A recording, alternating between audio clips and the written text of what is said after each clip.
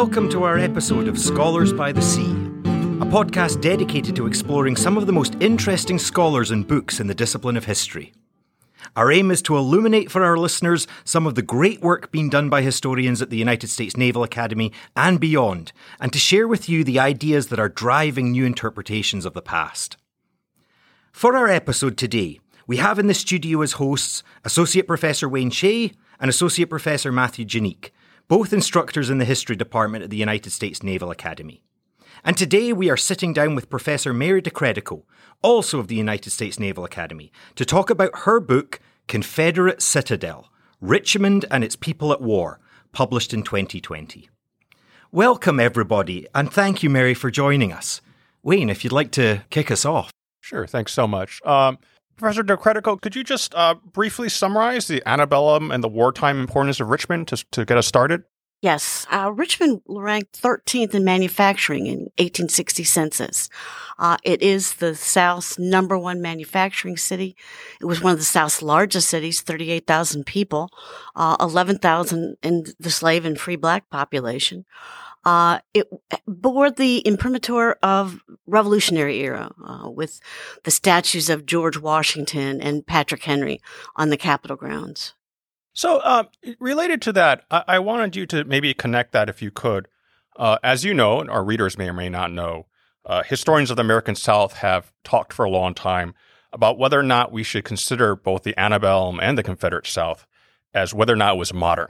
And whether or not the region fits in with the larger sort of narrative of American history, which we usually think of as a quintessentially modern place, for better or for worse, especially as it relates to the institution of slavery. So, in your view, could you tease out how that connects to Richmond's history and its place both before and during the war? Richmond, in many ways, is an anomaly in the antebellum South because it does have this industrial sector. It has a vibrant commercial sector that unfortunately, is inextricably linked to the interstate slave trade. Richmond, slavery is dying out in Richmond in many respects, but they have a very lucrative internal slave trade to the Deep South, in particular the Black Belt of Mississippi and Alabama. Greg Kimball has written a wonderful book called American City, Southern Place, where he talks about how Richmond sort of straddles both being an American city, but also quintessentially Southern. It's very Whiggish politically. It is dominated by old families of Virginia, and yet it has a vibrant commercial and industrial class, managerial class, entrepreneurial class that is not found in other places in the antebellum South. Yes, that's fascinating. Could you elaborate more on, you've already mentioned it, and you've talked about it a great deal in your book, of course, but Richmond's industrial importance, especially the Tredegar Iron Works. Yeah, Tredegar is its major factory. It was founded in the 1830s by Joseph Reed Anderson, takes it over, West Point trained. It has a fascinating labor force that is both immigrant, unskilled, free African Americans, and a slave population. By the midpoint of the Civil War, there are almost 1,000 operatives in the Tredegar. It does suffer a very bad fire during the war, but it really is leading the city's industrial capacity. Would that include industrial capacity for weapons and armaments and such things like that? Tredegar is going to be pulled in a number of different directions because it will manufacture solid plate for ironclads, but also solid shot and cannon. Some problems with the quality of the production. During the 7 Days Campaign in 1862, some of the cannons were exploding before being fired, which led to an investigation by the War Department in 1862. And Anderson was criticized during the war for not modernizing his equipment more. And Tredegar would suffer during the war because of the blockade, cutting off key supplies. And in fact, we're going to see a lot of robbing Peter to pay Paul, tearing up secondary railroads to provide iron to manufacture the goods of war. And really, by the end, Tredegar would like to sell, the owners like to sell Tredegar to the Confederate government because they just can't keep up. Fascinating. The other interesting thing we might address, I think, is as you well know, historians of the Civil War have talked a lot about how we should characterize connections between the so-called home front and the battlefield. And what's interesting about Richmond is it's so close to the battlefield per se. First off, I think just for the benefit of our readers, could you just explain in very basic terms why the Confederate capital happens to be so close to the federal capital, Washington, D.C.? Yes. Well, of course, the first capital of the Confederacy was Montgomery, Alabama. And if you believe Mary Chestnut's diary, she said there weren't enough decent hotel rooms to stay in Montgomery. So we have to move the capital. Most historians believe that it was offered to Richmond as a favor in response to Virginia's late secession in April of 1861. Because it was the industrial backbone of the Confederacy, or what would be the Confederacy, it made perfect sense. Richmond would be defended at all costs, whether it was the capital or not, because of the Tredegar and other war industries that were located there. Could you talk? I mean, you do this a great deal in your book, which, of course, I would highly recommend to all our listeners. How does, for the average resident of Richmond, how does the war affect their daily lives? And could you also sort of maybe give us some examples how it would affect, for example, white women, how it might affect African Americans, both free and enslaved, how just on a day-to-day basis, how does their proximity to so many of the war's kind of most intense battles in Virginia would have affected their kind of quotidian existence? It's omnipresent. You can't. Richmond will become the hospital center of the war. So anytime there's a major engagement in the Eastern Theater, Richmond will be overrun with the wounded.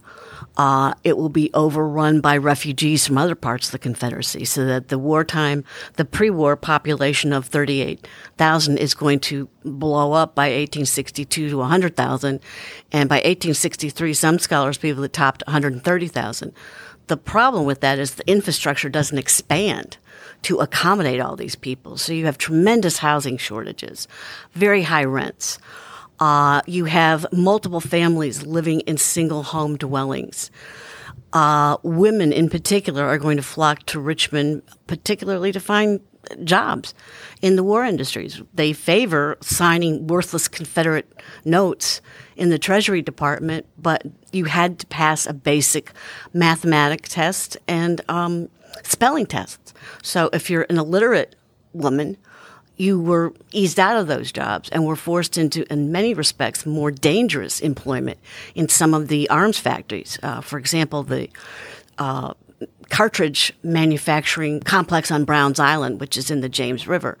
Terrible explosion there in March of 1863 that killed over 60 little girls who had been making cartridges for the Confederate Army. You also have women suffering because inflation is out of control in Richmond. We estimate that by 1863, inflation is 700%, and that by the end of the war, it's about 1,000%. Women are starving. And as a result, on April 2nd, a group of working-class women from the Oregon Hill neighborhood are going to gather at the State House and the governor's mansion, seeking to see Governor Letcher and petition for poor relief. And when they don't get satisfaction, they go on a rampage. This is the very famous Richmond Bread Riot of April 1863. The mob grows to over 1,000 people.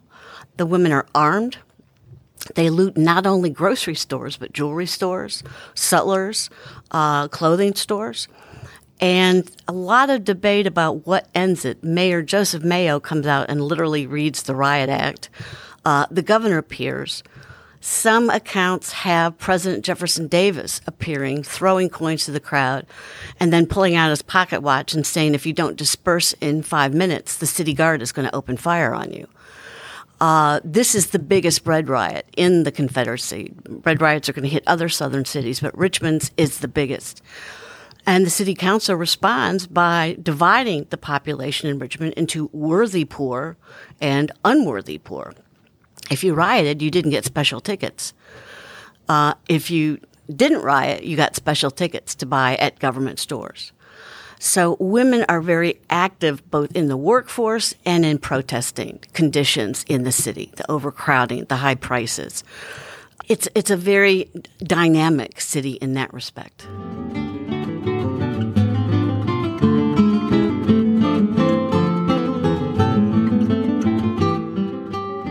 the African American population is fascinating. In the antebellum period, slaves hired themselves out. So they had a great deal of autonomy in this urban setting. And although they were supposed to live with their owners, the owners let them live on their own. So they established little enclaves throughout the city. And what we see happening during the war is that autonomy goes away. And they are increasingly kept an eye on. Certain laws that hadn't been enforced in the antebellum period, where no more than 3 slaves can congregate on a street corner. African Americans can't smoke in public. Strange things like that are suddenly enforced. There was concern because of the number of slaves in the city and more coming to work in the various industries.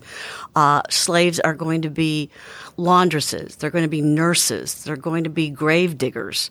So you have the slave population and free black population in Richmond growing during the war. And there's always that concern about lack of white men. Are we going to have a slave insurrection? How do we guard against that? And yet there's no evidence that there was ever any plot. Now, the African Americans who worked in Tredegar, as I think I mentioned, there was some concern about the quality of the cannon. And I couldn't find any evidence, but it made me wonder if perhaps that was sabotage. Because otherwise you have the irony of African Americans manufacturing the weapons of war to keep them enslaved. Well, that's certainly fascinating. And I'd point out, to listeners, in my own teaching, I feel a lot of students still have a perception of the antebellum American South, where slavery is all agricultural, is on big plantations. And part of the fascination, I think, of Richmond is that it, in fact, has this industrial setting, which ends up being incredibly important and significant, but one that I think maybe hasn't, I know in your previous scholarship you've written quite a bit about this, but maybe hasn't quite penetrated into the kind of the public consciousness. Now I want to sort of pivot. The listeners, I know you know this, but our listeners may not. In Richmond's famous so-called Monument Avenue, there are these famous monuments to the Confederacy, including including a very famous, imposing equestrian statue of Robert E. Lee. And obviously, they're having lots of discussions over the last year or so, for obvious reasons, about this question of what we should do with these monuments to the Confederacy. And of course, that statue just recently was taken down. So I was just curious if you might address how you think, as a real historian of this period, how historical knowledge, what we know about the history and what historians, how we should engage with this question of public commemoration going forward in relation to what we actually know about the past itself. That's a great question, and one that a number of Civil War and Southern historians are addressing right now. It's a very hot topic in the historiography. I think there's a sense, what's troubling to me is the lack of contextualization, interpreting the past, things that Americans did in the late 19th century through the lens of the 21st century. And it really is a disservice to those individuals. Yes, maybe some of them had malice. Others probably didn't. It's part of what has become pilloried recently, the whole lost cause syndrome. The memorials were a way for Southerners to try to come to terms with their past. Americans love winners, and Southerners lost that war. And that's very difficult for the post-Civil War generation to accept. I think one of the best interpretations and explanations that I heard about both the Confederate battle flag and about the monuments on Monument Avenue was done by the then CEO of what was the Confederate Museum, now the American Civil War Museum, a woman who happens to be African American, and explaining what these symbols mean and why they're important to understand and contextualize. And I thought, gosh, I wish all Americans could hear this brilliant woman, Christy Coleman, explaining these things, an African American woman providing the context for it. Sadly, she's no longer in Richmond. She's now executive director of Jamestown. Another fraught place in American history, yes. Obviously, and I'm sure this discussion can continue. But I'm pivot to my esteemed colleague, Professor Janique. Yeah, thank you so much. And that discussion really leads naturally on to some of my questions, which are really about yourself and what drew you to history in the first place, and what drew you to the life of an academic historian. That's a fabulous question.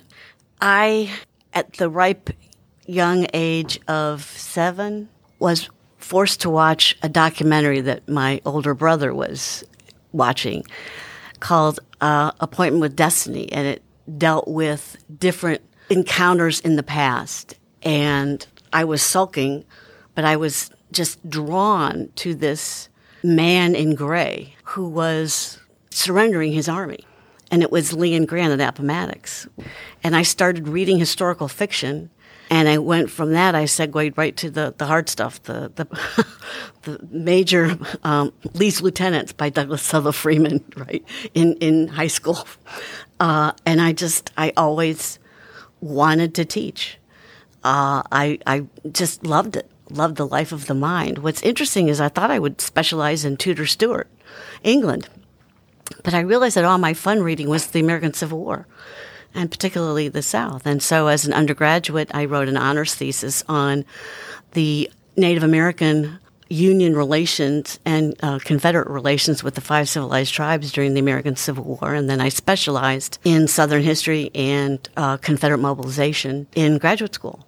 Now, when I got my degree, the academic market was as bad as it is now, but I was fortunate that I actually had offers, and that's how I wound up here at the Naval Academy. That's wonderful. And of course, the story of America's indigenous people in the Civil War is a really fascinating one because, of course, people involved in the Trail of Tears end up, some of them, fighting for the Confederacy. Exactly. Standwatie, I believe, Yep. is one of the last Confederate generals to surrender. Yes. That also leads me on to another question about your teaching here at the Academy. You obviously teach courses in Southern history and the Civil War, which I can attest are amongst the most popular courses here in the history department. What sort of lessons can future naval officers derive from really studying history and studying history well? Why is it so important that history is part of their future education as leaders? It makes them think. It makes them be analytical. Looking at officers in the past has great leadership examples for them to study and learn from. What I find fascinating is that it also elicits conversations about the meaning of the Constitution and the oath that they take. And I've had some very spirited discussions of Southern midshipmen who say that, well, you know, if my state were to leave the Union, I would go with my state because that's my family. And it leads to this explosion from the other midshipmen that you're a traitor. How can you go against your oath? Well, I can't go against my family. And that's been fascinating. It also illuminates some of the historical inaccuracies. I remember one midshipman saying that he was an Alabamian and I would go with Alabama because I believe in the Constitution the way Thomas Jefferson wrote it. And my response was, well, that's a problem because he didn't write it. He was in France at the time. So it's also a way to correct some of their other ideas. It also gets to the notion of, well, why do you take this oath? Why is this important? Why do we need to study? How does studying history make you a better officer? How does understanding your past, your American past, make you a better officer? Wonderful. Thank you. Now, to slightly pivot, with the obvious exception of your own book, which is, of course, marvelous, is there another history book based in Civil War history or otherwise that you would suggest to any midshipman or any citizen to pick up and read? I'm a big fan of Gary Gallagher. He writes extremely well.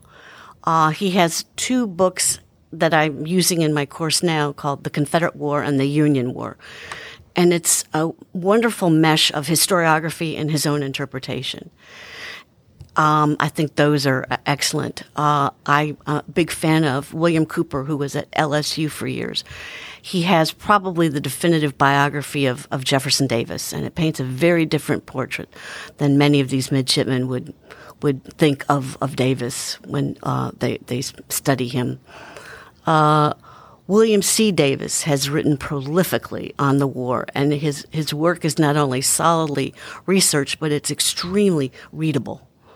And I think most midshipmen would think, as a lot of Americans, oh, history's boring. It's dead white men. And these particular historians really make it come alive. Carrie Janey's another one who writes extremely well. I remember in high school, even in Scotland, reading Billy Yank and Johnny Reb. By Wiley. Yeah.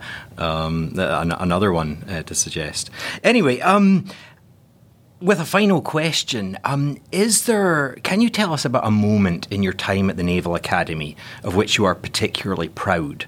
Perhaps where your classes had an obvious and immediate or profound impact on midshipmen or a group of midshipmen? This goes way back, but we had Eugene Genovese as a Bancroft speaker, and I was an assistant professor. And one nice thing about teaching at the academy is you can threaten your midshipmen. And I told them, you will read The Political Economy of Slavery, or I will make your life a living hell for the rest of the semester. And Genovese came to my class.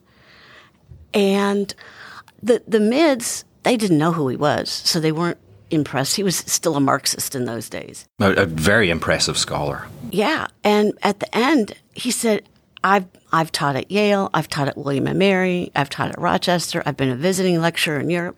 I've never been in a class of this caliber before. And he actually wrote to the then department chair to say this was not a Potemkin village. This was a rigorously involved class that were asking penetrating analytical questions. It blew him away. He talked about that every time I would see him before his death. He would always come back to that class and how impressed he was with those midshipmen. It is truly a delight to be able to teach here at the Academy because of the caliber of midshipmen that you teach. Well, thank you so much for today. And thank you to our listeners for tuning in to our episode of Scholars by the Sea. We hope you like what you heard and want to join us again. From Professor DeCredico, Professor Shea and Professor Janique, thank you and goodbye.